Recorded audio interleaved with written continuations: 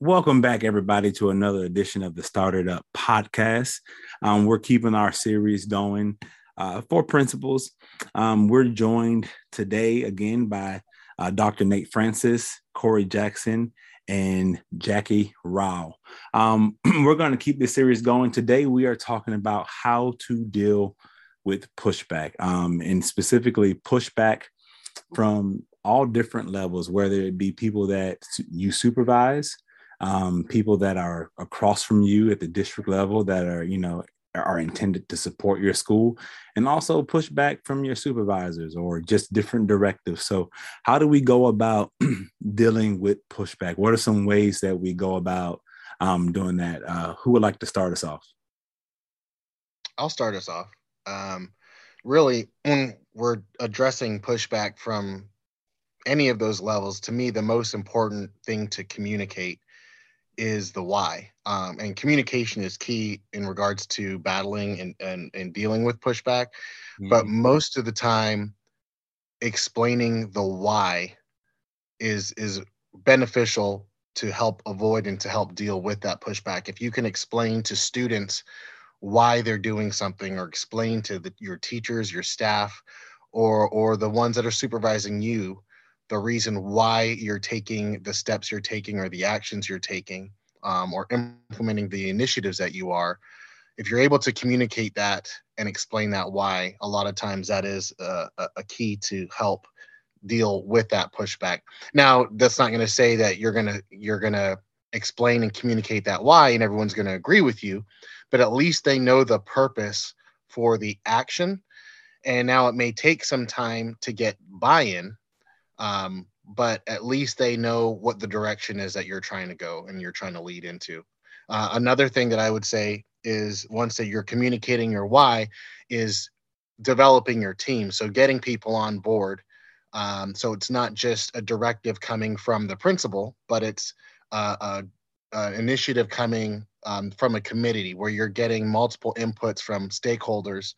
So it doesn't just become your plan or your initiative. It becomes a plan or initiative that has input from various groups, various stakeholders. And really, that's what we want in the end, anyways, because we know when we have more voices in the actions that we take, it helps us to poke holes and to see things that we wouldn't see if we were just trying to implement things in a vacuum.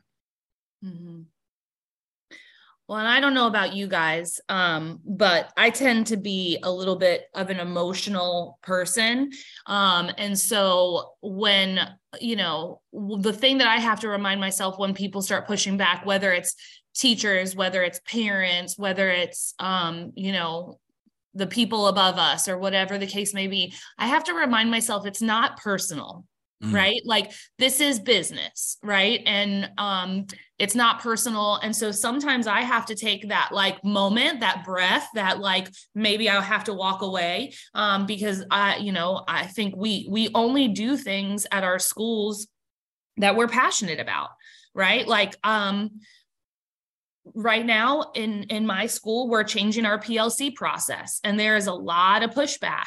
And I have to remind myself that it's not personal. It's not about me. But I have to be consistent in my response, and I have to not allow myself to be emotional when I respond, because that's only going to make things worse. Right. So, for me, that reminder of like, it's not personal, and you need to respond unemotionally to whatever that pushback is, whether it's a parent, a teacher, your supervisor, whatever the case may be. I Corey? would say to piggyback off the both of you, I would say, Nate, I think you're absolutely right. You should always have your why and your rationale ready to go for all of those different stakeholders who you can anticipate will be pushing back. So I think that's important, very important to have that purpose already set. And for you, Jacqueline, I would say that you're absolutely correct that we should not take it personal, but also understand that the individuals that are pushing back on us, it is personal for them sometimes. And so you have to keep that in mind, that they're coming from a place of a personal feeling, and then they're projecting that pushback in that way. And so with it, in some cases, it's very personal for parents. It's very personal for that district colleague who is invested in something that you may want to see change, you may want to modify. In your teachers, when you just talked about PLC, in some cases, it's personal to them because they feel a certain way as far as PLCs, and it's hard to change that. And so I think that you should always be prepared for that pushback with purpose and rationale. And I also think that you should always keep in mind that in other stakeholders, in some cases, it is very personal. And so you understanding that will then allow you to navigate it a lot easier. Right. If that makes sense. Yeah, definitely. So I definitely, just listening, there are a few things that I do, but before I get into that, I want to share with you three things from John Maxwell's book. Everyone communicates, but few people connect. He talked about three things that when it comes to connecting with people. He talked about, number one, it's about others. It's not about you, it's about others. Help people get where they want, and they'll help you get to where you want. It takes a lot of energy and finding common ground. And just to touch on, really the first two parts, I think people are extremely interested. All of us are interested in what we want, so to speak, and understanding that at a very fundamental level will help us understand the people that we lead. So really seeking to understand what it is that they want, what they desire will help us move the needle forward, because of a truth, once we understand where they're coming from, it becomes more fluid. I'm not going to use the word easy, but it becomes more fluid for us to implement the changes that we want because we understand all those angles. Another thing is it takes energy, and here's a strategy that I definitely want to share with everyone. The hardest part about this job sometimes is the fact that we have to talk to a lot of people all the time. And it takes energy to connect with people and to hear their voices, to go on a listening tour. Like Dr. Francis said, developing a team of people, just organizing and orchestrating all of those things. It takes an extreme amount of energy. But here's something that I do that, the audience can consider, is taking the time to have one-on-one meetings with every stakeholder that is going to be impacted by the decision, and then getting their input, whether you use that input or not, making sure that you hear everyone's voice. Now, it's something, like I said, it takes a lot of energy, but what I've learned is with different things and just in my career as a leader is if I take the time to listen to people, it helps me understand where they want to go.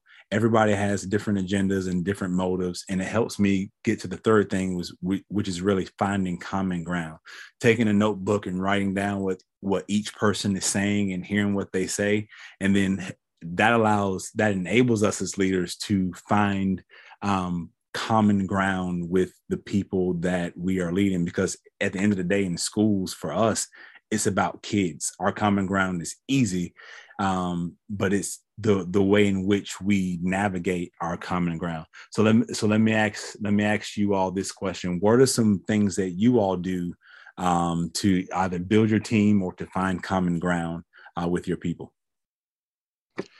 So the first thing that I had to do was, once I got into my school, was learn my people. And as all of you know, in schools and probably any business corporation, there are some of your employees that are leaders and are vocal, and there's some that are more quiet, reserved, but are willing to follow staff members. So identifying those influencers on campus, and this works with our students as well, particularly for behavior, but finding those stakeholders that are influencers, those parents that are on Facebook, right, that are on the school's Facebook and write comments and a lot of people listen to what they have to say. Really targeting your focus on getting their buy-in, because that helps you, it helps us. Once you have those people on board and you've let those stakeholders feel empowered and feel that they have a stake in what is actually going on and the initiatives that you're trying to push, they can actually be an advocate, right? Communicating out to the community, communicating out to the student body and staff what it is that's going on and why it's so important. So to me, for me, targeting those influencers on your campus and in your community are a huge part in trying to develop that buy-in and reduce the pushback from whatever initiative it is that you're trying to undertake. Wow. I actually did what you did, Jamal. In 2017, when I finally, kicked in the door and got that first elementary principal job, I did exactly that. I sat down and met with every teacher in the building, sat down with them one-on-one, fireside chat, so to speak, and we just talked about, how they felt about the principal who left, what their expectations of me were, how they felt about the school. And it was really eye-opening because I had replaced a 7-year family member, so to speak. It was a tight-knit K-6 community. And so I really had to, as you said, Nate, had to sit down, and I met with all the staff members, and then I had to figure out who were the key people that I had to really talk to and really forge relationships with, because they were some of those influencers. They were some of those teacher leaders who were going to get things done. I didn't have the luxury of having an assistant principal at that time. And so for those 4 years, I was a principal of the K-6 school. I was by myself. And so I really had to utilize those established relationships with those key individuals. My math coach and my literacy coach, they were, tried and true. They were from the area. The teachers loved them. So I really had to form a solid foundation with those individuals, because they were the ones that were going to disseminate that vision and that mission of our school. And so, but that couldn't have happened if I didn't take that first week and sat down and gave everybody 30 minutes. And that included, when I said everybody, that included my office staff, my custodian, maintenance guy, cafeteria people. I met, extended day folks.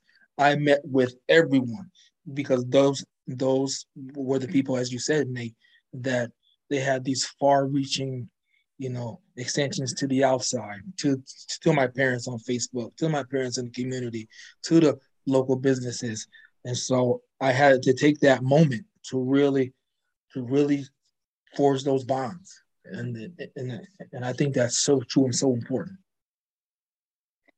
Yeah, Corey, I think you and I were in kind of similar situations coming into my principalship this year. I was taking over for a gentleman that had been the principal at my school for 22 years. Oh, wow.